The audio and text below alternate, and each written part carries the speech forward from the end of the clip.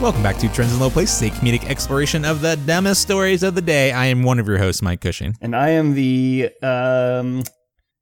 Miracle on 34th Street to his... what's the other... Damn it, I fucked it up. What's the other Christmas movie? Hold on, wait. I am the... Just let me know when I get to be sexy Kurt Russell Santa. Because obviously, Michael, I am. You know that's me. That's the Santa energy I exude. What's the other dumb Christmas movie that everyone watches? It's a Wonderful Life. While you were sleeping. I'm the It's the Wonderful Life to your Miracle on 34th Street. There you go. Oh, man. Because both Michael, of them you don't really want to watch. Right. You just feel obligated. You do it because you feel obligated because everyone does. Can I say this? Michael, this may be my hottest take. Yeah. It's a Wonderful Life can get fucked. Oh, it sucks. I mean, I've never seen the whole thing. I've only seen like a couple scenes where Jimmy Stewart is doing Jimmy Stewart stuff. First of all, that was Michael, can I say, impeccable Jimmy Stewart impression. And I'm Jimmy Stewart. I'm going to Washington. Again, like impeccable, hard. I was like, whoa. The podcast flashed. Where did all the money go? Yeah, I'm going to say, Michael, Stewart. The best part of It's a Wonderful Life is the SNL sketch with Dana Carvey when they beat the shit out of the banker guy whose name I can't remember. And Michael, can I say this too? Mm-hmm. It's a Wonderful Life can get fucked also. I said It's a Wonderful Life twice, but I meant Miracle on 34th Street. I haven't actually seen that one at all. I've only seen parts of the remake from like the 90s, 2000s. And honestly, I do like Miracle on 30 because there's a certain magic to that one that is just like the pure Santa, that pure good Santa, like put that in my veins magic. Yeah.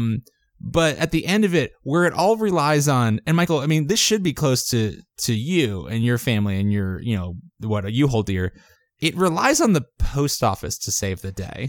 And like in my experience, that's never worked out. And for such a mundane and like, great government agency, but like a really mundane part of my life to come in and save Santa's ass, like that's not doing anything for me. Like Santa, like Michael, Santa, very much like Jesus, should have and could have saved his own ass many times.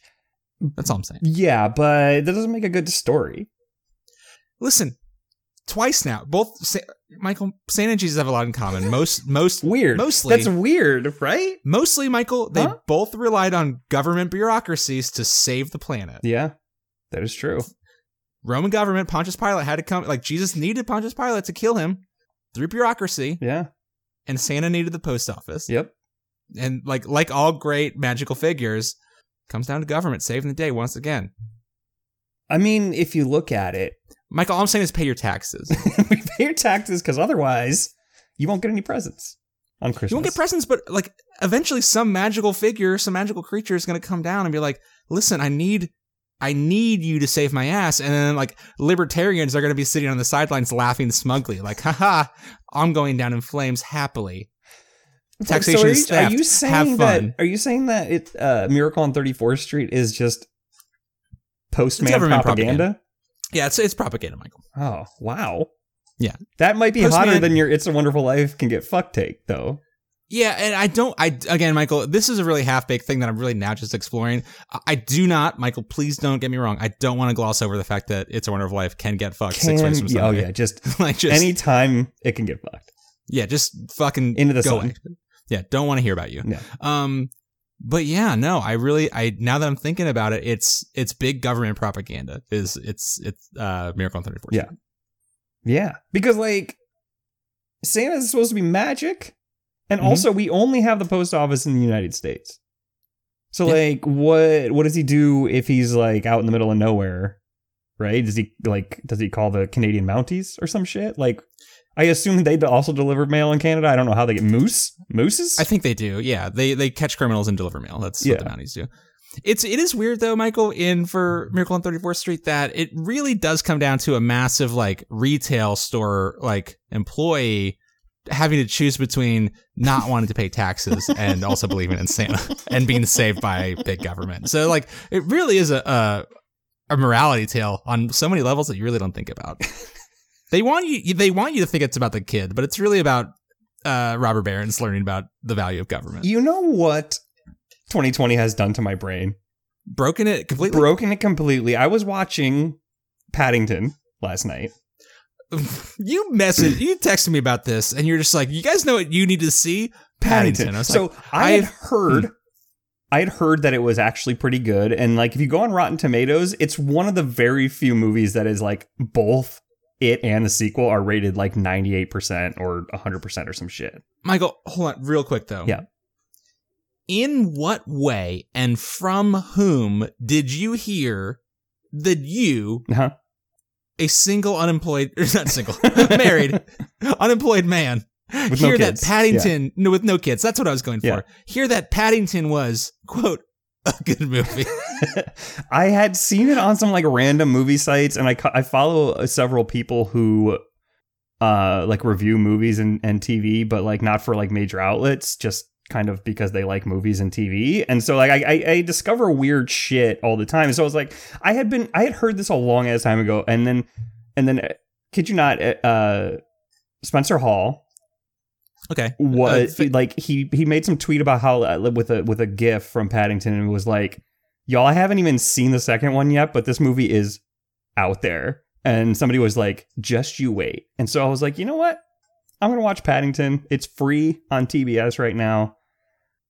The movie doesn't make any sense, but in a great way. Like, it is like one of those, it is like if Wes Anderson made a kid's movie. Like, it's got very colorful and bright and like these really cool set pieces, but then it's also kind of like Dr. Seussian in that like, it's not quite real, but it's not quite fake. Kind of, it's not a cartoon. It's definitely live action, but it's very cartoony-ish in the way things happen. Anyways, but the whole time I'm sitting there thinking, I was like, Paddington shows up at the train station and no one wants anything to do with him. And they're like, oh, guess we'll take you to a special home. And they're like, oh, you can't let bears move in because then all of a sudden you have bears taking over the neighborhood. And I was like, oh shit, this is like a very good nuanced take on like immigration in the UK. I wonder if they did this on purpose. Welcome to the resistance. Paddington to Brexit. Paddington. So, Michael, that reminds me of two things. One, a shower thought that I'm so glad you brought this up because this had completely slipped my mind. I'm going to come back to it. Second one is that during COVID, I did rewatch the Matrix trilogy. Mm-hmm. And first of all, the first movie still slaps ass. Yeah, that still movie is amazing. so good. Yep. The second and third one, still not excellent, but I will say those movies, all three of them hit so differently. Oh, yeah.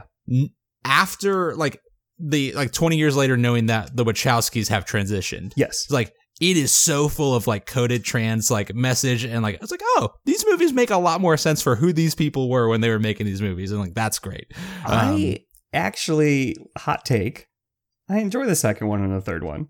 The second one, not as much as the third. The third one is actually like it. I feel like it wraps up the story in a decently reasonable way. I will say that I appreciated both of them more this time around than I did because I think I saw the third one time and I was like, that sucked. I'll see you later. But the use of CGI is egregious, insane, egregiously bad. I'll say I enjoyed them both more, and also it made me way more excited for Matrix 4, which should be coming out next summer if all things go according to Keanu Reeves' master plan. And I'm more excited, even with John Wick and everything else that Keanu Reeves has done in the last 2 years. I'm very excited for Matrix 4. Michael, my second thought, which is I think going to open up some interesting conversations. And I really want to tie this back to your point about Paddington being a nice allegory for immigration to the British Isles. So something I don't think I know you and I have talked about, I don't think we ever brought it up on this show. Are you familiar with the Ranger in Time book series for kids? I am not. No. Okay. Let me read you a couple of titles of these books. Give me 1 second. While you're looking for those, I just want to say one more thing about Paddington. The main villain is Nicole Kidman in Paddington, and she plays the taxidermist at the National Museum of History or something like that in Britain, and she's basically trying to stuff Paddington. She's trying to kill and stuff Paddington. So like the British Museum is the bad guy in that they make fun of the fact that like all the scientists like Darwin would basically go to a place, find a new species, and then immediately bring one back and kill it and stuff it to stick it in the museum. Okay, I mean, that is, okay, again, a pretty pointed commentary on British museums and imperialism. Yes. Michael, I think I need to watch these fucking movies. I think you need to watch Paddington. I'm going to watch Paddington 2 tonight. I'm not even lying. I didn't realize. Okay, well, okay, Michael, I'm gonna read you a couple. Damn it, I'm obsessed with Paddington, but this is gonna bring me back to an important point. Okay, so Ranger in Time. Yes, this is so from book 1. Here's the description: Meet Ranger. He's a time-traveling golden retriever who has a nose for trouble. He's a dog. I was like, Ranger sounds like a dog's name. And always saves the day. So Ranger has been trained as a search and rescue dog, but can't officially pass the test because he's always getting distracted by squirrels during exercises. One day, he finds a mysterious first aid kit in the garden and is transported to the year 1850, where he meets a young boy named Sam Abbott. Sam's family is migrating west on the Oregon Trail, and soon after Ranger arrives, he helps the boy save his little sister. Ranger thinks his job is done, but the Oregon Trail can be dangerous, and the Abbotts need Ranger's help more than they realize. So, high-level premise, Ranger in Time. This dog travels through time and helps people, so it's like Quantum Leap. He's basically Quantum Airbud. Yeah, okay. For sure. I'm okay, so it. we got Rescue on the Oregon Trail. Has this been made into any movies, children's or otherwise? Because I would like to see it. Not yet. Oh. But we're gonna get to a point here, Michael, that I think this we have talked about, and I really want you to. We're gonna get there. 1 second. Okay. So then, Danger in Ancient Rome. He goes back to Ancient Rome, obviously, to save the day. Long Road to Freedom, where he goes. This one gets a little dicey. Goes to a Maryland plantation during the days of American slavery. Helps a girl escape. Okay. You know, okay. Whoa. You're getting into some dicey territory, Ranger, but, you know, I appreciate you being willing to help out. Yes. Lend a paw. Race to the South Pole. Okay, that seems like a fun adventure. Helping Robert Falcon Scott's ship. Okay, that's great. Yeah, but didn't like half the people die? Yeah, I mean, a lot of people died, Michael. Sure. Okay. A lot of people died. Okay, then he goes to Viking Age Iceland. Then he does Did they have the dogs Great in Viking Age. I feel like he would almost be like a god there. Michael, everyone. I mean, first of all, time traveling dog is a god anywhere he goes. That's true. That's a good point. As far as my money goes, he's great. If he shows up here, I'm worshiping that dog. That's fine. Okay, so then San Francisco earthquake. Okay. Meets a young Chinese immigrant girl to America who wants to be a doctor. Helps her out. That's fine. Then he goes to D-Day. Oh, like the actual like the beach landing, the beachhead of D-Day. He finds himself, quote, in the middle of one of the fiercest battles of World War II. Jesus. At which point he meets Leo, a Jewish boy who's hiding with a local farmer, and Walt, a young African-American soldier fighting to free France from the Nazis. Okay, so we're getting progressively more and more into some, like, I don't know if Ranger is causing some issues or just kind of arriving on the spot. That is always the question. Okay, Michael, so that we're up to book 7 now. I'm gonna tell you books 8, 9, and 11. This Do you want to guess? I assume this dog is immortal. At this point, he must be. Okay. I mean, or at least very well. I mean, honestly, actually, these books are written, I think, on an 8-year time frame. So he's still within the lifespan of a golden retriever. He's very active. Just the worst fucking life ever because he goes through every major disaster. Okay, Michael, do you want to guess after D-Day, so D-Day, there are 12 Ranger books so far. So from 8 to 12, do you want to guess any place where Ranger shows up? 9/11. 9/11 is book 11, Escape from the Twin Towers. And nailed it. Every other book has a full paragraph description. This one just says, all capitals in italics, courage in the face of danger. That's it. Pearl Harbor. Pearl Harbor is the most recent and 12th book. Ooh, okay. I got 2. The First Thanksgiving. Okay, so book 8 is Hurricane Katrina Rescue. Oh, Hurricane Katrina. That is. And then Disaster on the Titanic. Okay. And then book 10 in between. I don't really want to consider how the dog gets off the boat. Like, women and children first, and also definitely this time traveling dog. Definitely this time traveling golden retriever. Actually, take him first. He's our most valuable citizen. So in between those two is weirdly, he goes to the Revolutionary War just before the Battle of Trenton.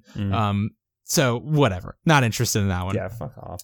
But Michael, so Hamilton did it better. At a certain point, one has to contend with the fact that Ranger is just showing up at the worst possible moments in time. And a cynic would say that this author is just throwing a kid's book dog into these moments. Now, we were going to talk about this a year and a half ago, I think. This might have been on a deleted episode. Or it's the consequence of the time travel that is causing all of these events. Right. This dog is the herald of doom. Yeah. Like, frankly, I don't think a Ranger in Time book has come out in 2020. Yeah, he is basically a cryptid that only shows up to, like, basically open up a seal to, like, the devil's prison. But, so I will say... Oh, so wait, there is no 13th book? There's no 13th book yet. Oh, Lord. And frankly, Michael, I don't care to read that book. It's 2020 for sure. I don't want to know what like seal or horn this dog blows just to be like really summon the devil. When did they start this book series? It came out okay, so she's actually been very prolific. Ranger in Time, Rescuing the Oregon Trail came out January 6, 2015. Wow. So these books are written by Kate Messner. So 12 books in less than 5 years. Or 5.5 years. Pretty great. Okay, I'm not gonna look. I'm just gonna say, the world started getting awfully bad at the end of 2016, which is shortly after she started writing these books. So I don't want to necessarily absolve Ranger of all of this very bad work that he's clearly been wreaking havoc on the timeline. But he is, by definition, a good boy. I mean, he has to be a good boy. Yeah, I mean frankly, you can't not be a good boy. So, I mean, he first of all, he has saved a lot of people. Apparently, yeah. He's escaped from the Twin Towers. He helped runaway slaves get away and start new lives. Ranger's a good boy. He's a good boy. You can be a good boy and a harbinger of doom. Like that's just not his fault. Like those two are not mutually exclusive. So what was he? He found a magic. What now? First aid kit. A magic first aid kit. Yeah. That is very suspicious. That is exactly the type of time traveling device that an evil person would use to trick a good person into being a harbinger of doom and also creating havoc. Yeah. So, and here's where I defend it. And Michael, here's the shower thought that it led me to. And really, it was a dog walk thought that I was thinking about. Okay. So obviously people were maybe a little upset at Kate Messner, the author, for, hey, what the fuck are you doing? Capitalizing off of tragedy with your dumb dog books. So her response, and I actually really, my initial thought, Michael, obviously was to make ruthless fun of this book series. Of course. But, so, I'm going to read a Twitter thread. Because, I mean, frankly, again, this dog seems like a good boy, but a bad dog. Yeah. You know what I'm saying? Okay, so. Bad for the world and its existence. Yeah. But like a good boy. Jumping through time clearly has unintended consequences, and clearly this good boy has done a lot of bad work. Yes. So, okay.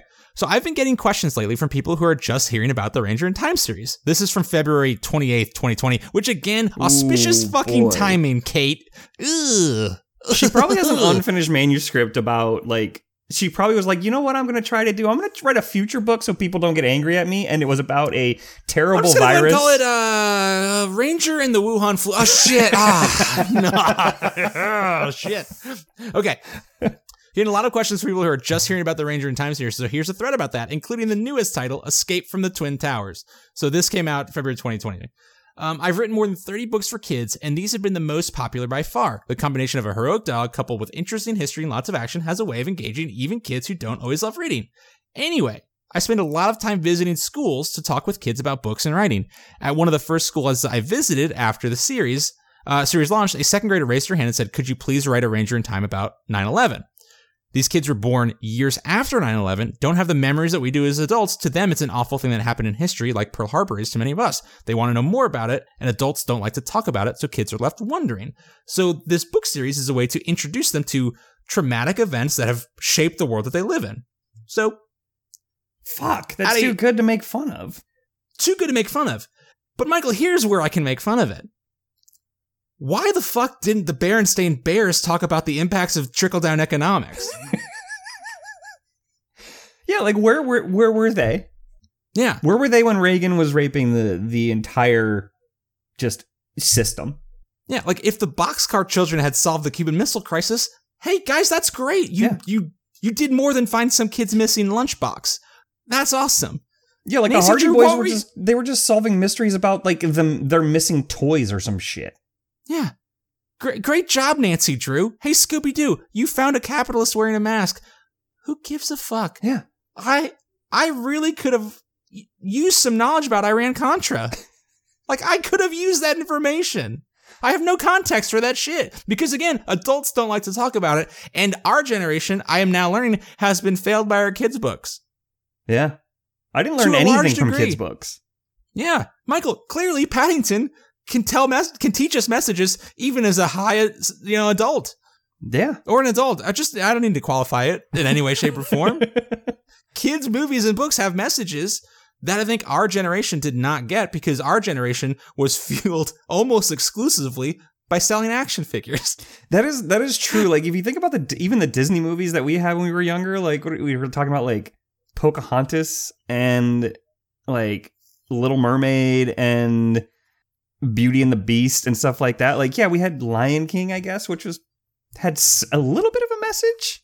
I mean, that's because it was based on a Shakespeare right play. Like, that's the only reason. But like now they got things that are actually like good and like teach you real things and that adults want to see.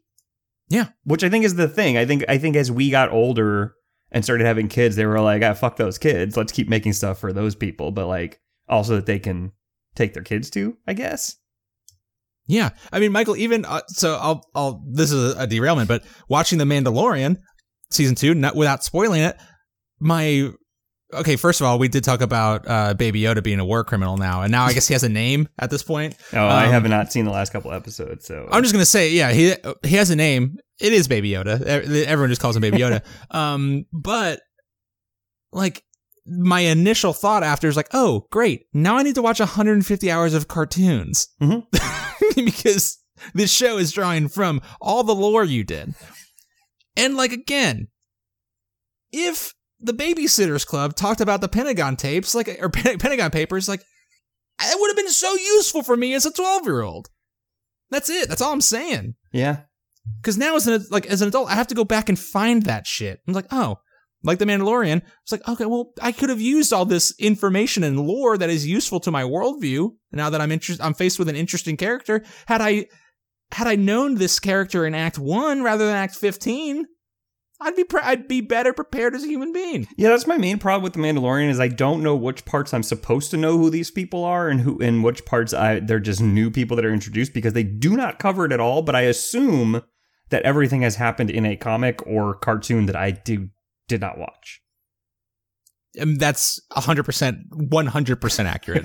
But Michael, I do want to say, I really need you to play more in the space of like Berenstain Bears and Mutually Assured Destruction with me real quick. Well, I was going to say, I was watching Boss Baby, the TV show, not the movie. Mm-hmm. And they actually had a really good episode about like competition and capitalism. Wait. And I was like, this is really advanced for like the kids who should be watching Boss Baby. Hold on a second. I need to comment on how quickly I was just like, yeah, you were watching Boss Baby, obviously. The TV show, not the movie. My niece loves it, so I was watching and I was like, well, I'll just do something else while she's watching this. And then I was like, I found myself pulled into the Boss Baby storyline about how like, competition breeds bad behaviors amongst corporations and how they should, it should be more about the greater good and less about like just winning. And I was like, oh, well, hey, Boss Baby, thank you. Welcome to the Resistance. But like, the thing is, you can't trust the Berenstain Bears because no one even, like, there's still the whole thing about how it's spelled and how they just changed it sometime and they won't admit it, even though we all remember it. So, like, maybe they are teaching us a very valuable lesson, but it will not come out for a while, is all I'm saying. Okay, I mean, that's a great point, because maybe, what is that? The Mandela effect with Berenstain Bears? The Mandela no one effect? knows how to spell it? Yeah, that's right. Yeah. There was a recent X-Files with the like Mengele effect, where they kept calling it the Mandela effect, and the guy would correct them and be like, wow, you guys are really weird. It's the Mengele effect. And so they were like creating a Mandela effect about him. Anyways, don't worry about it. That feels a little on the nose, X-Files. I don't know what you're trying to do there. It was Michael, one of their like fun like one-off episodes that was absolutely tremendous because it didn't have to go along with their weird like overarching story that never made any sense. Okay, I mean, those are the best X-Files episodes. Michael, I'm just saying I could have done with a Goosebumps about the SALT II treaty.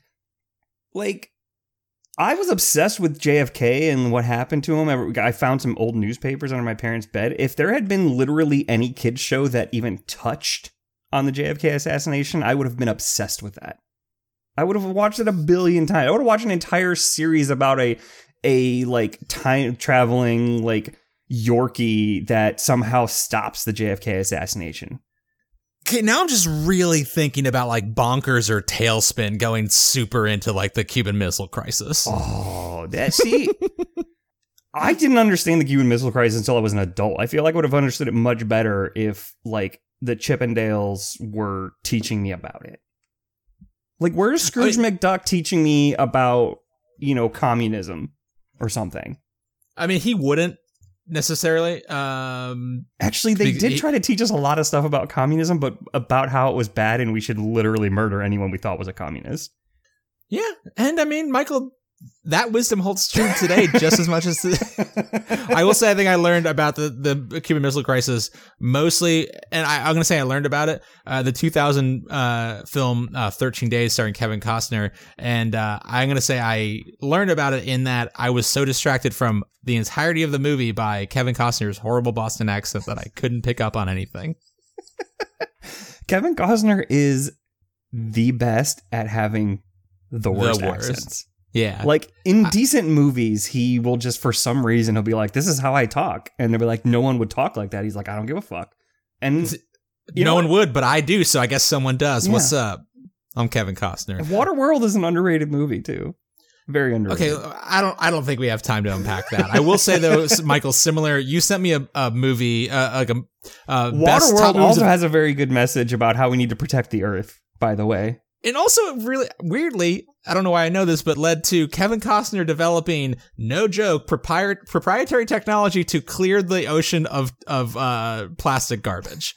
And he owns it and has a company that he puts these things out into the middle of the ocean and it clears up plastic.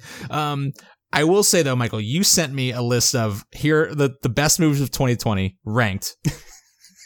And it was 10 movies, and all of them were Mandy starring yes. Nick Cage. Yes.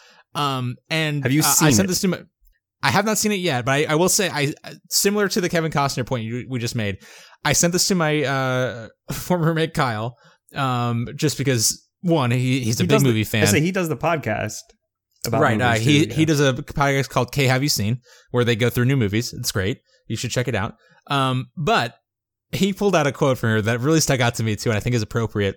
Quote from the article. A lot of people tend to think of Nick Cage as a bad actor because of, well, some of the acting he's done. And to me, I think very much like Kevin Costner, the amount of bad acting that Nick Cage has done really just highlights the range that he has as an actor. Yeah, I mean, the thing is it's not like they hire him to play like normal everyday characters and then he plays them in a weird way. Like, they hire Michael, are him you to, sure? Yeah, I think that might be the case now. I think for a very long time, people were hiring Nick Cage to do normal actor shit, and then he just showed up and was like, "Sorry, really? You might have like what? You might have not." I think Michael. I think have he you was seen Raising Arizona? There was no way that was supposed to be a normal human being person.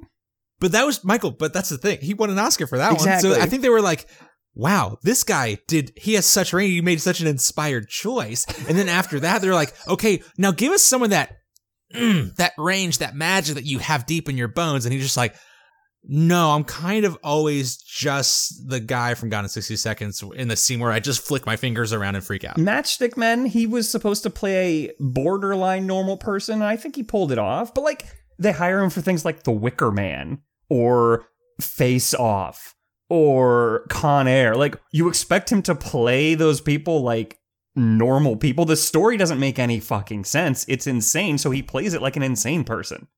And yet, Michael, everyone else in the movie Face Off, specifically John Travolta, played that one earnestly. Like, it's like, this is a thing that can happen. That's the beauty of it, though. If everyone else is playing it earnestly, Nick Cage can play it like an insane person, and it works 100% of the time. Right. I think I'm just finding before we have so many more stories that we actually can get to, but yeah, I mean, I don't want to at this point. I'm just saying, again, Michael, this one's for us. We've talked about before. It's like, I'm just happy to talk to you. And like, even the show doesn't go out. This is for us. Fuck it. I find fault in your thesis that people wanted, like, producers and directors wanted that from Nick Cage. Like, I would say in like the late 90s, early 2000s. I think at a certain point they were like, this guy's a box office draw, dynamic actor. He's gonna fit the role that we want. And then he just shows up and does Nick Cage shit, and everyone's like, oh fuck. And I think that's what led him to having to sell a castle and like a T-Rex back to a museum. So I do not understand. Have you ever seen a movie with Nicolas Cage where he acts like a normal person? So why would you hire him to play a normal person? I thought the one where he stole the Declaration of Independence, he was pretty normal. That's the most normal that Nick Cage has ever been. Michael, I will say people hiring me to be a good employee. It's like I keep telling people that I'm not, and they keep hiring me and then being like, why aren't you a good employee? It was like, because I told you at the beginning I was not going to be. Told you up front that this was who I am. Michael, actually, you know what? Into the Spider-Man Into the Spider-Verse, where he played a cartoon noir like detective.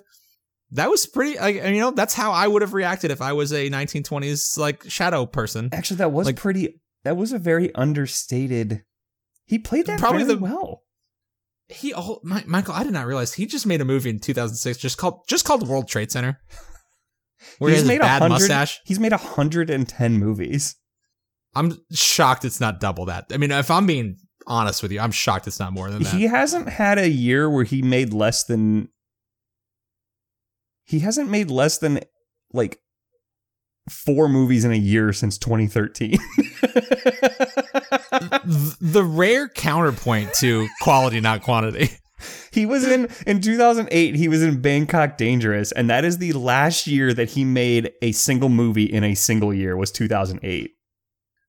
I mean, Michael, I'm just going to say again, and this goes back to the government really kind of being a thorn in the side of history's greatest figures. Paying taxes is a real pain in the ass, and sometimes you just need to make a lot of shit movies to make a lot of money so you can pay your fucking back taxes. Just listen to this, though. I'd rather not, but I'm so excited to hear what you have to say.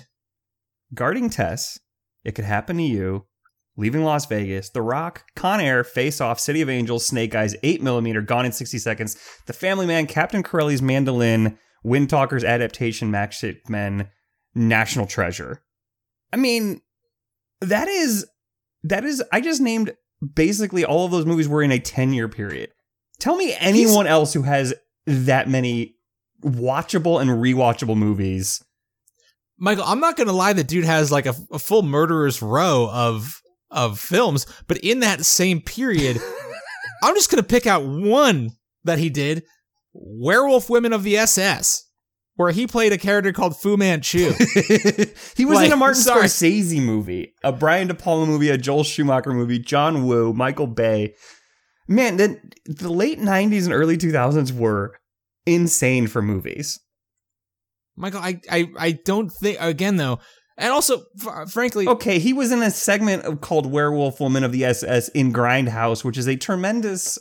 fair movie compilation thing. Okay, but he did also star in the mainstream reboot of the Left Behind series as the main character, Rayford Steele. So, like, and actually, I do kind of want to watch it to see how he played it, because if he's playing just an insano version of that character who's just like, whoa, rapture, time to find God.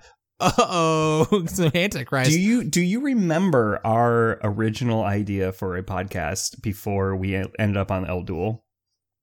Maybe. No, maybe I don't. We were going to do an actor of the month where we were going to do, That's right. we were going to cover like 4 different movies for a particular actor. And it started because we were talking about like Rocktober. Right. We were like Cageuary. We were going to do one. And the very first movie that I pirated to watch so that we could do that show was Left Behind. Okay, so maybe, Michael, I think there needs to be a Christmas special of Trends in Low Places where you and I do a live commentary of Left Behind. And Curtis, too. I think Curtis needs to be there. Yeah. I mean, so that we owe it to everybody, mostly to ourselves. Michael, do you want to talk about a story? Or are we, like, I'm Nick fine if we Cage don't. is the king of movies. If you want to get drunk and watch a movie and not be disappointed, you can almost pick any Nick Cage movie that is on any streaming service for free, and you will... It'll fit the bill. That's all I'm saying. There are two, I would say, Nick Cage and Statham. Jason Statham. Oh, yes, 100%. Like, if you are drunk, high, whatever, and you just want to have a nice, sensible time, you put some Statham on your TV. It's gonna be stupid and fun. Statham is like a punchy Nick Cage. And I think, again, he's also, I think, the only actor at this point who has never done a kids movie or a true, like, he's done comedy, but like he's always just Jason Statham kick boy. Yeah. Like, that's it. Exactly. So stories? Michael, I guess we gotta go, Michael, if we're on movies. We're talking about the hot new films of the summer and the season. Yeah. I think you know where we're going with this. I don't. The hottest film. Paddington? It's full of seduction. No, not Paddington. Oh, the hottest film. It hasn't come out yet. It'll be out by the time this releases. It comes out on December 13th, I believe, which is Monday. It'll definitely be out. Yeah. Michael, the rate we're going with editing, this one might come out February. That is true, because we do have one that we did record, but we have not edited in 2 weeks. I'm going to say 3, 3 maybe. weeks? I think it's 3 weeks, yeah. So, like, it's not the recording. Yeah, I'm not really finding where the gap is in, like... It's weird. Yeah. Where's the problem here? We recorded it and it did not get out, so I have Michael, to blame our editor and production assistant. Which is Ranger in Time, the golden retriever. Oh my God, he's been gone for weeks. He might never come back. Michael, this is what we get for hiring a dog. Yeah. I don't care how smart and how successful he is. Anyway, Michael, hit me with that sweet, sweet film.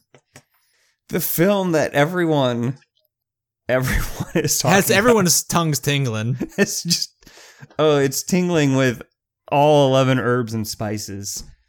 So, and everyone has probably seen the variety of KFC commercials with different Colonel Sanders. I think there was the weird guy who's way too tan, George Hamilton or some shit.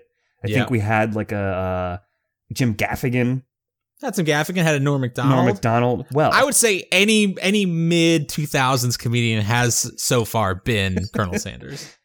Well, now we have a KFC Lifetime Movies collabo called A Recipe for Seduction, where Colonel Sanders will be played by teen heartthrob and current adult heartthrob Mario Lopez, AC Slater. Let's just get it out of the way right now, because everyone's already said it. Everyone's already tweeted it. KFC Slater. KFC Slater. So good. How does Mario Lopez look exactly the same as he did in Saved by the Bell, by the way? Like, honestly, it uncannily, like, they just, like, this does look like AC Slater. They just put, like, gray hair dye and, like, they put a bad mustache and beard on him. He like, looks exactly the same down to the amount of muscles. Yeah, like, I've never seen The Rock in 10 years has gotten twice his size. For sure, yeah. Like, The Rock is massive. Like, 2020 Rock is gigantic compared to 2010 Oh, yeah, Rock. I see some of the old wrestling things or when he was at Miami, and I'm just like, that's a baby Rock. He's a tiny boy. A literal baby Rock. Yeah. And Mario Lopez has been the same size. Literally the exact same muscle mass, same everything, same handsomeness since 1993. Which is I don't know how that's insane. possible. I just don't know how it's possible. Like, Michael, I gain 4 pounds every day. It's almost scary that he played a teenager when he was on Saved by the Bell because he looks exactly the same now. So it's almost like when I think about Saved by the Bell, I just imagine a very old adult Mario Lopez as the teenager, which makes it even worse. The weird thing is that Zach Morris also kind of like, he also kind of looks the exact same. The only one who has actually demonstrably changed and gotten worse is Screech. Dustin Diamond is like a real dumpster person. And he always was and looks like it now. He's aged more than Mr. Belding has. Oh, wow. I mean, to be fair, Mr. Belding didn't have a lot of places to go. No, but, he just, okay, let's get back to this movie. I mean, Kelly Kapowski looks pretty good still, though. She looks great. She was on one of those TBS shows. Yeah, Michael, here's the thing. Yeah. They've done a lot to weirdly amp up the Colonel. Oh, there was an anime, like a sexy anime Colonel. There's the date Colonel Sanders, like dating game that I think we talked about. There's a Rob Lowe Colonel Sanders. Reba McEntire was like a weird, Reba McEntire was like, it's like, okay, Colonel, I'm into this, Colonel. I like you. I don't know that we needed to be like, hey, but what if the Colonel fucked? And what if everybody wanted to fuck the Colonel? Yeah. Here's the thing is I feel like they're just answering the questions that everyone was already asking. It's like, what if the Colonel fucks? What if the Colonel fucked? Like, what if KFC were to come to life as a human piece of sexuality? How exactly would they embody the 11 herbs and spices as they fucked? I think is what most people were thinking when they started doing this new Colonel thing. Like, I assume that's what you were thinking, because that's what I was thinking, obviously. I was like, hey, every time I see a new Colonel, I'm like, hey, what about this Colonel fucking? Well, I was going to say, if you're going to go to that point, why not just do like a KFC Pornhub or KFC OnlyFans of like 11 inches of herbs and spices, and just like really slang that thing. So like that way I know the Colonel can. You're not going to reach the masses that way. You're going to reach who matters, I think, Michael. But here's what I'm talking about. No, because the people who are on Pornhub already know about KFC. You're trying to reach the Lifetime movie channel people. This is a different 50 Shades of Grey style. Right, but here's my question, Michael. When was the last time you went to KFC? I really wanted a chicken sandwich like back in like 2009. Yeah, but then you went to Popeyes, so it's been probably since 2000, I would guess. They came out with those like little chicken snacker sandwiches sometime when we were in college, and I think I went there. Oh, the snackers were good. Snackers were good. Yeah. I'll say this though, Michael. Who is this for? It's for the ladies, man. Mario Lopez is hot with older women. I'm not gonna lie. He is on. Anytime you have a TV show that needs a man who is going to be watched by older women, it is Mario Lopez. Okay, and Carlton, either one. Michael, I don't want to debate the fact that Mario Lopez is a real choice cut of beef, like no, or cut of chicken in this case. No, like Mario Lopez, a hot dude. No, we get that. Who is this? Michael, this is the marketer in me. Who is this for? Because like your core KFC constituent, like the dudes who have been there, the dudes and ladies who have been there for years and years, who are like would kill themselves to crank themselves with chicken grease to a 11 inches of herbs and spices Pornhub or OnlyFans account, like your ride or dies, if you will. Like they don't need this, and this honestly might turn them off because they're like, I don't need that. I need my old sexy Colonel who is dead. I think it's perfect because like you're getting the people who would not normally watch Lifetime to watch Lifetime because they're like, all right, let's see some KFC grease on grease action. But then you also get the crossover where now people are exposed to KFC as not just like a greasy, like fast food chicken restaurant, but as a sexy greasy drumstick, Mario Lopez's drumstick kind of place. You know what I'm saying? Now you get movie tie-ins. Maybe you have cutouts of Mario Lopez when you walk into the KFC. What ladies aren't going to walk in there? Which men aren't going to want to walk in there and be like, hey, I want to just take a picture with AC Slater here? Grease them up.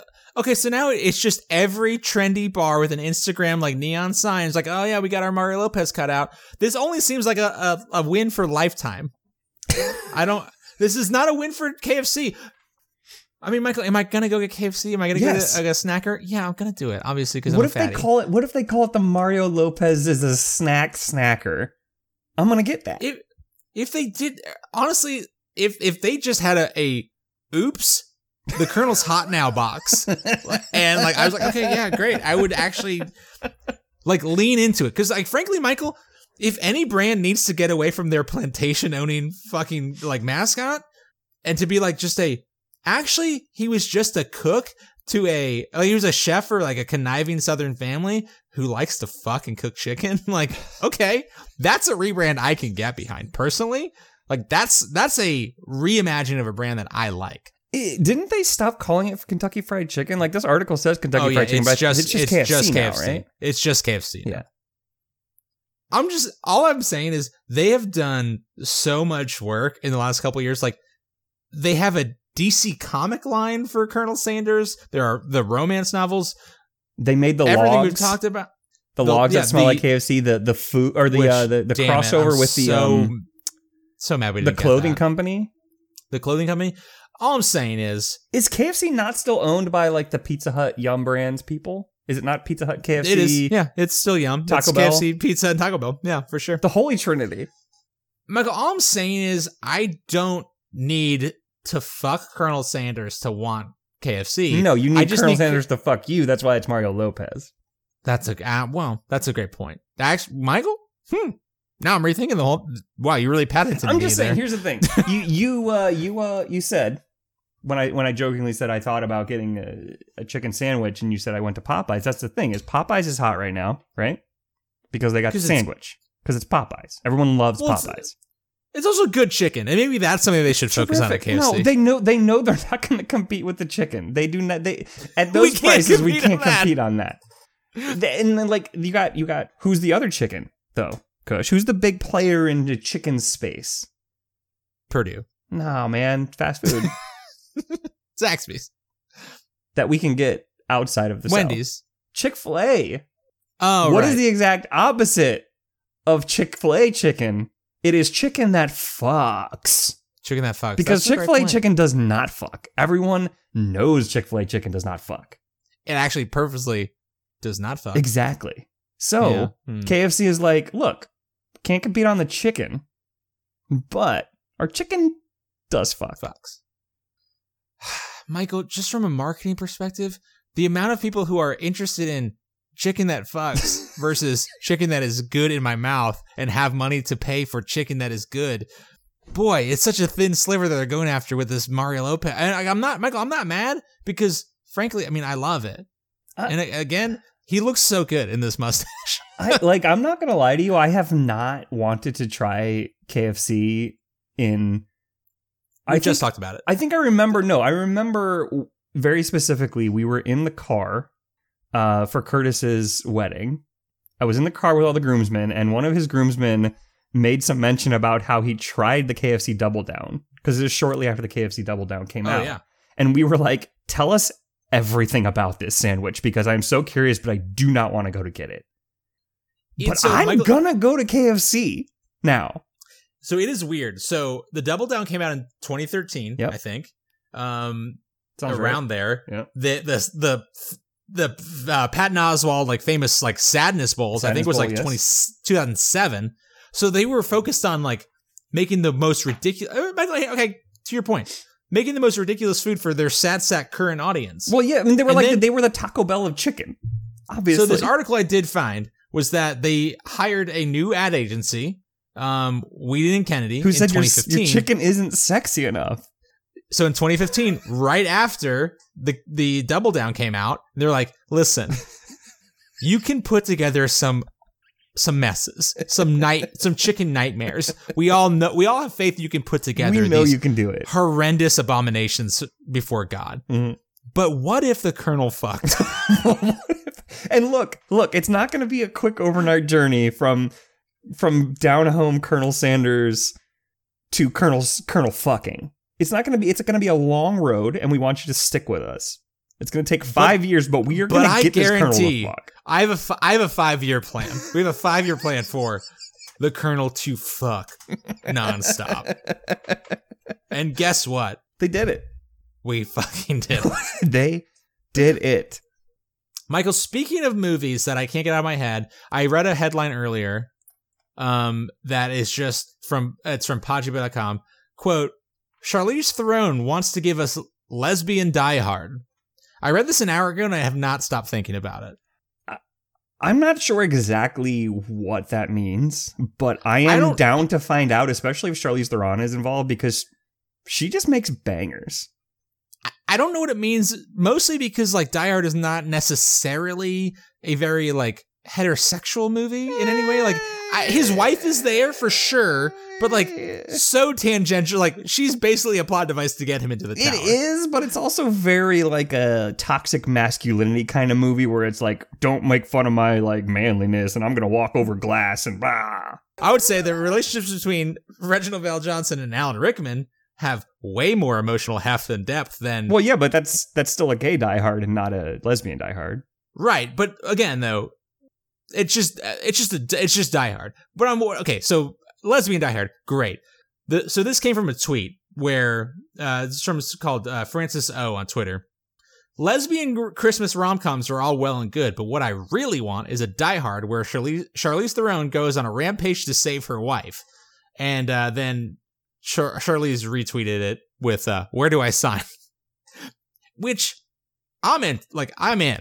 The old guard sold me on any ass that Charlize wants to kick in whatever like gender identity or like sexual orientation that she wants to do. Like I'm in. Yeah. She can kick whatever ass she wants. The old guard is tremendous, and not even in like not like in a it's a dumb movie to watch when you're high kind of way. Like it's a legit good action movie. Unlike unlike literally every single other movie we've talked about on this episode. Actual good movie. It slaps and bangs. Also, Paddington and The Matrix. Still good movies. Okay, and The Boxcar Children solved the debt crisis. That was the 3 movies that were good. The Bernstein Bears stopped Iran-Contra. Again, Michael, you didn't play Within the Space. I'm not going to allow you back in there now, but I do really, one of the most impactful books of my life, and it was a book and a cartoon that I watched too many times, was Berenstain Bears Clean Their Room. And it was about how hiding things under your bed and in your closet ultimately makes your mom really mad, because eventually she's going to be like, oh, wow, you have a clean room. But then she's going to open the closet door and all your stuff's going to fall on her fucking head and ruin her day. And so like that was really, it's never true. It wasn't, Michael. It was a cartoon, but it was really impactful for me. But again, Michael, this is the fucking propaganda. This is the fucking anti-kid parent propaganda that I was getting as a kid. It was like, listen, if I put my books under my bed when my mom comes to my room, or throw all my clothes into my closet, who's getting hurt here? Nobody. What the fuck is happening with the Cold War? I don't know. I'm 9. I need to know what is going on. I need to know what's going on with this Watergate thing. And no one will tell me as a child. I don't understand. I just hear the word a lot. It sounds bad. Michael, you could have played with me in the space earlier. I don't know if I want to. I want to play with you. Give me one more good book. Give me one good book. Oh man. I'll take a cartoon too if you want to. If you want to do like Charlie Brown Fakes the Moon Landing, that's fine. I was gonna say Charlie Brown and the Great Chernobyl Pumpkin. Now that's something I could get into. See, because why is the pumpkin glowing? Why is it so big? Fucking Chernobyl. That's why. That's a great point. The Tiny Toons testified before Congress. Although I did really enjoy Animaniacs when I was too old to actually learn lessons from it. But Animaniacs is tremendous. That is the tragic legacy of the Animaniacs, and it's interesting that they're bringing it back. That like all of the points made in that show on almost every single level, and maybe a thesis against everything I've said during this episode, is that show hits so much harder when you actually understand what they're talking about, and none of it's good. I started rewatching Animaniacs several months ago, and it holds up. I'm into it. I mean, there's a new season coming out soon. Yeah, but like, I don't want to watch the new stuff. Oh, sure. You prefer the old hits you just, didn't understand before.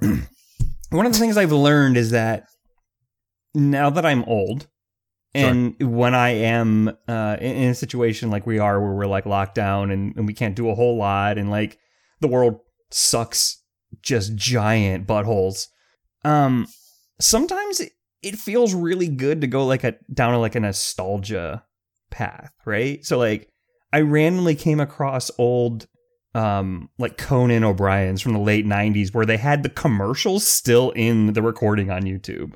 And it was like, you put it on and you feel like you're in high school again or some shit. And so like Animaniacs, like seeing the old ones, it's like I've seen them, but I see them again and I'm like, I can remember what it was like to be a child. Yeah. And it feels so much better than being an adult person in the world today. I mean, Michael, I get that 100%, obviously. But I feel like the new Animaniacs are just going to remind me about the world today, and no one wants that. I'm hopeful they take a stance and just like, we're just here maybe to just ruin the lives of the current generation of kids, but not the previous generation of kids that we already ruined the lives of. I guess I just don't want to see a post 9/11 Animaniacs is all I'm saying. That's a great point. A post 9/11, post Ranger in Time Animaniacs. Michael, so this was something we brought up earlier. I forget exactly why we were going to bring this up, the context, but like speaking of nostalgia and like kid stuff and what you saw as a kid and how it shaped your world, I feel like I got to talk about the Power Team because I mentioned this to you. Right. And you didn't know what it was. I do not know who the Power Team is. You were going to share some article about a guy who can jump onto eggs like a meter high without breaking them. Okay. Yeah. So the context was going to be people who just do surprising things. And like this guy had chosen to be like, discover they can do these weird ass shit. Right. It's just like, oh, I can jump 4 feet in the air and land on an egg and not break it. Of course. And I knew I did it enough times to learn the secret of it. I could just do it all the time. And this guy just chose to be like, wow, physics is cool. And I know how to do it. So that reminded me, Michael, of I'm shocked that you, a fellow Christian young lad, was never exposed to the Power Team. I was really only going to youth group from the ages of like, I'd say 13 to about 17. And probably from about the ages of 15 through 17, I just thought it was all bullshit and only went there because they would give me like food and drinks and there was a pool table. So that would have put you in like mid to late 90s though for your peak. That is like, true. Yeah, like Windy Gap and like Young Lifetime would have been, shit. To be 100% fair, peak Power Team time. I wonder if I did see them and like blocked it out of my memory. There's okay, I'm going to describe them to you and you'll know instantly. So here's the headline from Vice.com. This is from a 2015 article. The Power Team was the bloody evangelical freak show that ruled the 80s. What? They bent steel and smashed concrete with their skulls while preaching the word of Christ to massive audiences. 2 decades later, the group was bankrupt. So, Michael, this was a team of gigantic men. Like, I would say like 4 to 8 gigantic dudes who, like, I do not want to, like, pro wrestling massive idiots. Like bulging veins, big muscles, super excited, just preaching the word of God by, I don't know, say having someone put a block of ice on their chest while they laid down on a bed of nails and someone broke the ice with a sledgehammer. Because Jesus. Yeah, I do not remember that at all. Okay. Again, you would have. I feel like yes. I 100% would have. So I 100% remember seeing these guys live. My dad took me and my brother, and I think maybe my sister, to see the Power Team. Again, just like... They're still in operation as of July 2020, though, in case you're wondering. I think they came back. I think they went bankrupt in 2002. Yes, they were on a July 22nd, 2008 episode of America's Got Talent, performing stunts including running through 2x4s bursting into flames and running head and shoulders first into an 8-foot wall of ice. Right. Sure. So at a certain point, they were at $11 million a year episode. Chuck Norris put them on an episode of Walker, Texas Ranger. Were they like screaming like Jesus as they went through it, or what? So from what I remember, I think I saw them when I was like 8 or 9. Maybe 9 or 10, because I do think my sister was there and she would have been like 5 or 6 at the time. They had a show on TBN, like the Bible Network, obviously. So it was a lot of like that was the station that I would always click through on Sundays, and I'd be like, "What the fuck?" and then keep going. Channel 23, baby. Yeah. So like there would always be some like mulleted dude with a perm like yelling into a microphone about like the power of Jesus and how like you could do anything you wanted through this. And then again, it was just physics tricks that like if you are laying on a bed of nails, your body mass is spread out enough on the nails that you're not getting hurt, and then crushing a block of ice on your chest, like you're spreading out the physical force through physics. Like it's not Jesus, it's just physics. So it's all these, like they would rip phone books in half. They would like do that dumb shit. It was all these like physical tricks that were like physically impressive, but it was like, we're doing all this through the power of Christ. And so the message was that you could too, like feats of athleticism, whatever, physical prowess. But it was just like, if you knew how to break a pair of handcuffs through like the proper application of torque and pressure, it's not hard. It's just like, that's what Jesus condone the heavy use of anabolic steroids? Because it sounds like he might have been, according to these people. You never see it in like the red text in the King James that he like specifically calls out through the word of Christ anabolic steroids, but whatever. Body is a temple, and the temple should be as big as humanly fucking possible. So shoot that shit up into your butt. I mean, Michael, you can't run moneylenders out of the temple if you're not swole as fuck. That's true. You can't flip over tables. You can't. Those tables were fucking heavy, dude. But the weird thing is, so it was 80s and 90s. So you got like fucking Schwarzenegger and like Dolph Lundgren in movies just being like sweaty and shooting guns. So it's like, well, if we can't compete with that for, the sweet word of the Lord, how do we get some muscle-bound freaks in here, some buttered-up muscle boys in here to just, like, teach Jesus? And, no, Michael, no cool kid wants to go to church, but hell, I will watch a grown man blow up a balloon really big. Obviously. I'll do that. I'll watch him break a brick. So here's just a quote. It's so stupid, but this is from, sorry, 1 second. This is from Todd Keene, who joined. Of course, his name is Todd. Todd Keene. He grew up in the early 90s. He joined in the early 90s. And so his message was, I don't really care what faith you are. If you're sharing a positive message to young people, what does it matter what my fate is? And when these macho men spoke, kids listen. So Keene says later, quote, I thought Christians were little guys with little pencil protectors in their pocket. Then all of a sudden, here comes the power team smashing bricks, saying it's okay to be manly, to be what God called you to be. So it's like, I don't know, in your youth group, if there were just like a ton of super manly dudes playing acoustic guitar, telling you it's okay to be a dude being guys, but like, that's what they wanted you, Michael, that's what everything was about to be. Quote, Christians don't have to be dorks, was how Keene summed it up. Honestly, the only thing that made me go back to youth group was that everyone there was a dork. If people had been jacked up like manly man dudes, I could have fucking played on the sports teams instead, but I didn't because all those people sucked ass. They were bad. So like, why would you want that? So my youth leader, great dude, great guitar player, but in high school, he was on the cheerleading team. Michael, obviously a great guitar player. He was your Christian youth group director. Obviously good at guitar. Actually, he was the first person to get me to perform anything on stage. I did a contemporary youth service where I played acoustic guitar. Michael, I wasn't making any statements. All I was saying was that yes, obviously your Christian youth group director was a great guitar player. That's all I was saying. My point was that at one point I thought I wanted to be a youth group leader. Boy, how the tables have turned. But the thing is that I was never really like, I want to be a youth group leader because I want to bring Christ to these people. It was more like, I want to be a youth group leader because this seems dope as hell. You get to like have lock-ins and like play guitar and like shoot pool and stuff. Hey kids, Now we're going to watch Paddington and really learn what it says about capitalism and imperialism. This is a big banger, folks, so you're going to want to stay up. Then we obviously will play freeze tag at 11. No problem. Obviously. And we're going to drink 17 surges as we do this lock-in. Mm-hmm. There's caffeine-free 7-Up if anyone needs it. Todd, I'm looking at you. I feel like I would make a great youth leader. Oh, for sure. Yeah.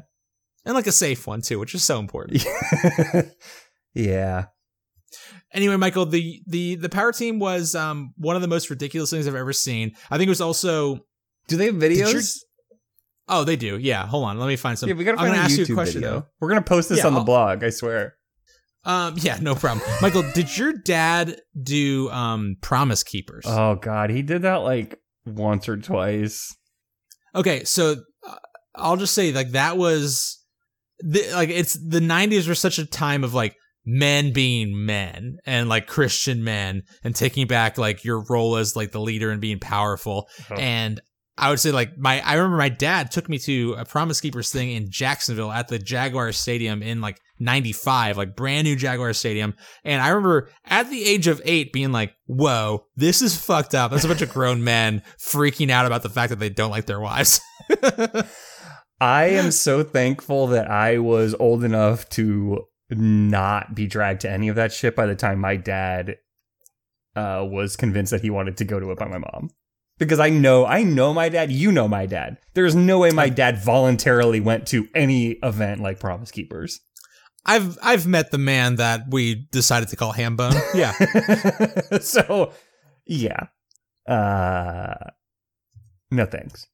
Yeah, no thank you, please. No well, Michael, yeah, we'll post this on the blog. You should check this out in your own time. Oh, I'm you're looking at the Power Team Houston, Texas, 1998.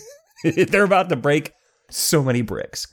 The thing is, it's all, again, it's just basic physical tricks. Like they break like the concrete blocks in half.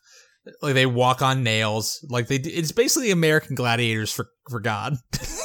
like that's it's there's nothing to it, but it's like, okay, like if I'm 11 and trying to learn was like this powerful man in like Zubaz pants is telling me about Jesus, I'm like, yeah, all right, I'll listen. Oh my God, the comments on the YouTube video, I saw them a lot live. I wish someone did a group like this today. I was like, because I love these guys and they kept me out of trouble. I'm 32.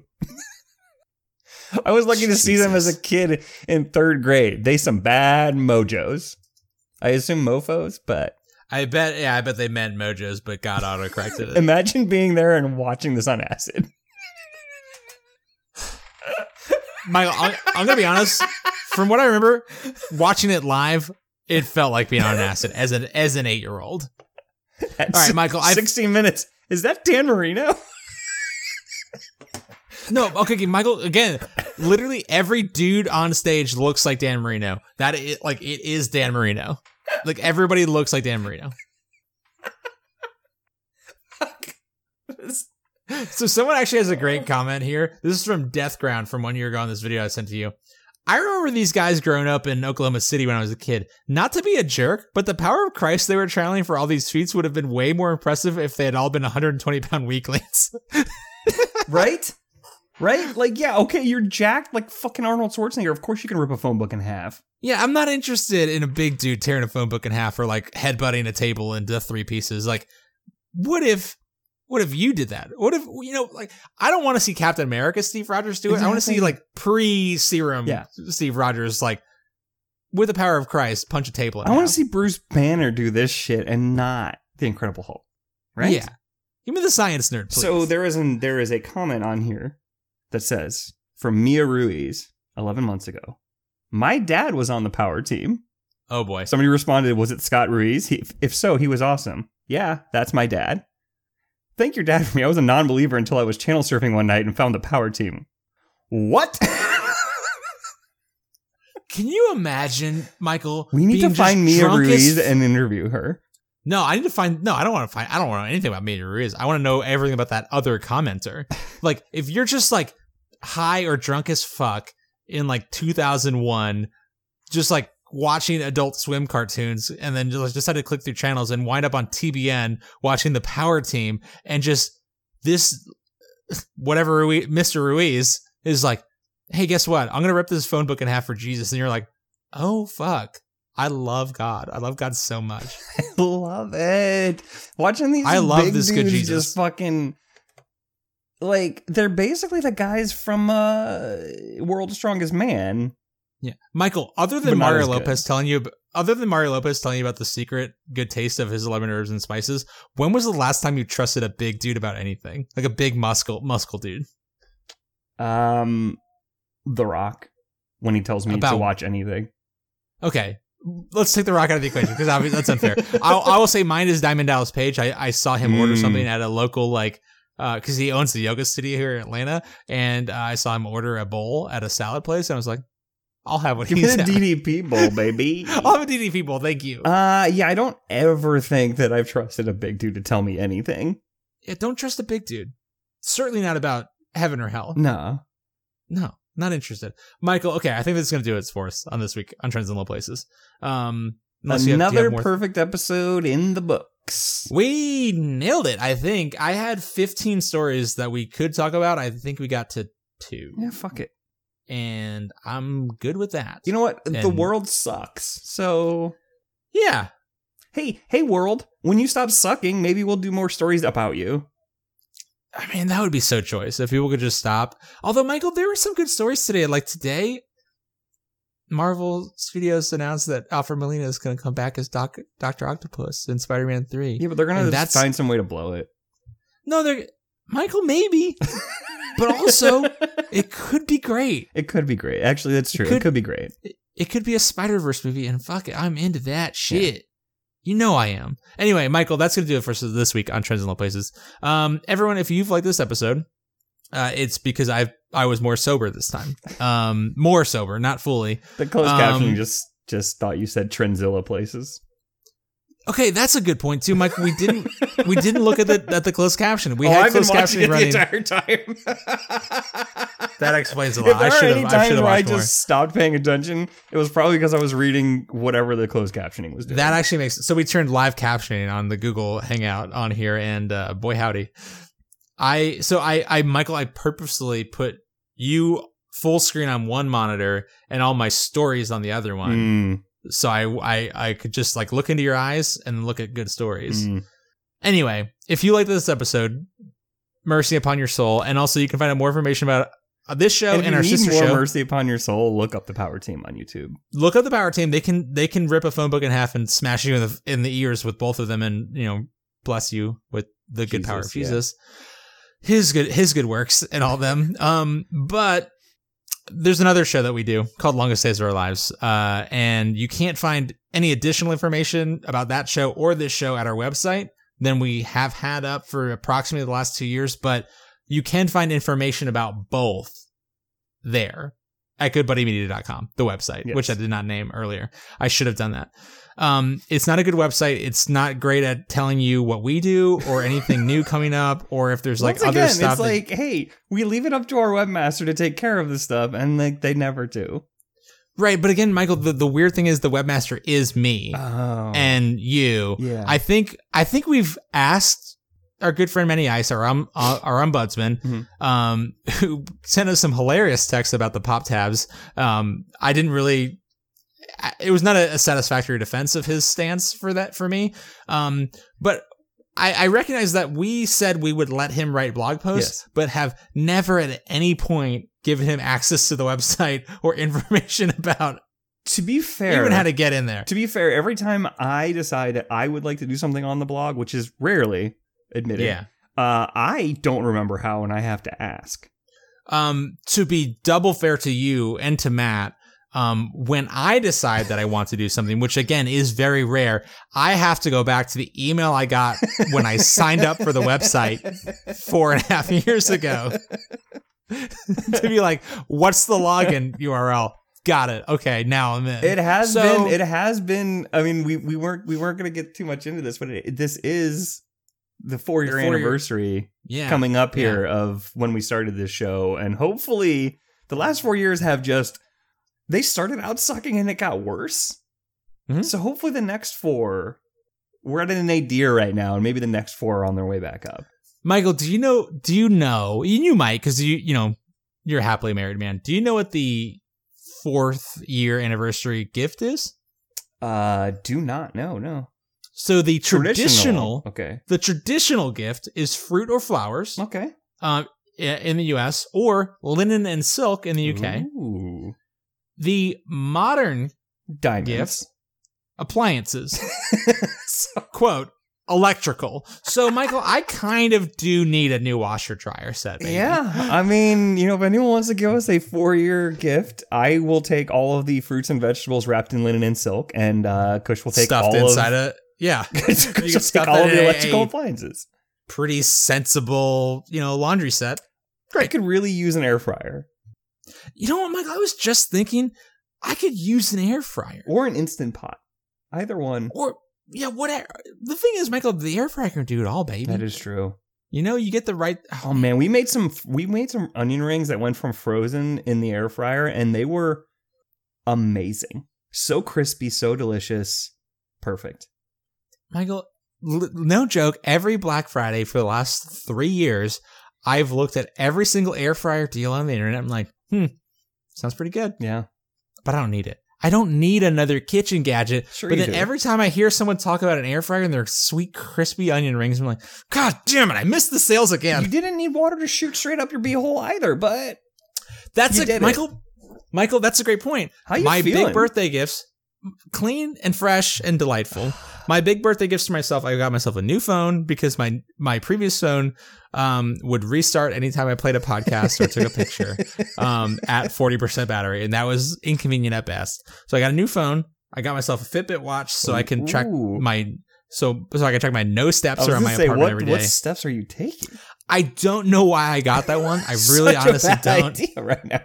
I don't know why I did that one, but I did get a bidet toilet seat, and boy howdy, that one is nice. When you come and move into our garden apartment, you will bring that, and I will only use your toilet. Obviously, Michael, it's got a heated seat. Yeah, it's got really heated water. It's got an air dryer. Oh boy, top of the line. It's not. That's the thing, Michael. It's not top of the line. Honestly, for what I paid for a toilet seat, too much for a toilet seat, but not enough for a bidet. I mean, it does what I'm learning. much. But what I'm learning, Michael, it's like, again, I've learned this as an adult who makes money. I've learned that there is a price to pay for luxury. And when you want to pay for a modicum of luxury, it's worth paying at least the middle ground rather than the bare minimum. Yeah, you don't ever want to play the bare minimum for luxury because it's not really that luxurious. It just hints at like, wow, this is an experience that I could enjoy, but mostly it's just you're blasting water at my like thigh, and it's like, okay, like I don't even know how you're doing this wrong because like there's a pretty specific target, and you have to find a new way to sit in order to actually get the bidet in the right place. The weird thing is, Michael, I spend a lot of my time now on the toilet seat moving around, which is not a great experience for me. Or really for our listeners at this point. You need a robotic one that can find the hole every time. Like laser target, just like really just get up in there. You need one of those like Y-wing, X-wing targeting systems to shoot it right down the exhaust shaft. Mm-hmm. Like shooting womp rats. Michael, no joke. There again, maybe I did get the middle of the line one. There is a setting that I think it's just called blaster. And on the poorly written instructions was literally like, this one's to solve constipation. It's like, I never want to use that one ever. That's the devil's setting. It solves the problem though. It cleans you right out. Yeah, and I don't want to touch the devil's setting, but I'm sure at some point I'm like, well, just check it out. I'm a little too drunk. I watched Paddington. I'm just gonna clear myself out. The most important thing, though, I think, is that you haven't told me, anyways, that this is your thing, and so I'm hoping. No. So, like, at least you know one more thing that isn't your thing. So there's that. No, Michael. Again, I will say definitively, I have crossed one more kink off my list. So like, haven't found it yet. See, that's what I would be concerned about. Like, what if I just never get off the bidet? That would be. I mean, I guess Michael, I don't have a job, so it doesn't matter. Whatever.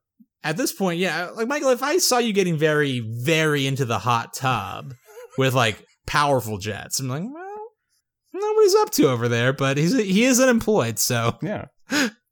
Michael, how else can people help us out? you can help us out by finding Did I actually say the name of the website? You did. GoodBuddyMedia.com. .org. No, weirdbuttsonline.com. weirdbuttsonline.com. Also, the doppelgang.com. You can find us on the social medias on Twitter at TILPcast, or on, I think, Instagram at TILPcast. Technically, we're on Facebook, but since both of us do not ever go on Facebook because it is a cesspool of misinformation and old Trump supporters, and young Trump supporters at this point, just white supremacists for days. We don't go on Facebook, so if you try to contact us on Facebook, we probably will not see it for many, many days and or weeks. Yeah, it's not the best. You can also, goodbuddymedia@gmail.com is our email address if you want to send us, stories or just anything. I don't know. Shout out. Just a good job, guys. Yeah, I mean, like we're not expecting that. We're not expecting that one. Anything. Yeah. I think. Oh, you can also find us on the podcast apps. Obviously, I don't normally listen to the podcast on Spotify, but I might need to start just so the next year when they do the Spotify like year-end review, you can get some cool like TILP information or something. I don't know. Yeah, that's actually a thing. If you could just like open up a secondary Spotify account and just stream Trends in Low Places nonstop. And I guess long as it stays just on a loop, that'd be fine. Just stream them constantly. It really does nothing that I am aware of other than makes us look better. Yeah, and that's it. And that's like really that's literally it. This is Michael, we don't make a lot of self-serving requests on this show. But this is definitely one of them. It just makes me feel better as a person.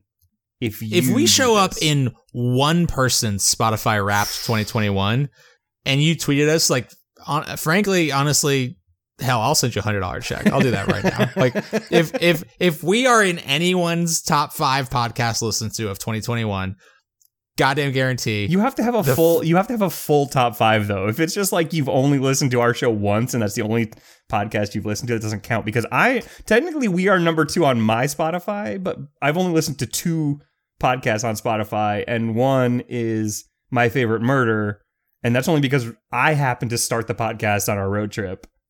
Michael, did you even think to tweet at My Favorite Murder that, wow, 1 and 2, I listened to these both equally.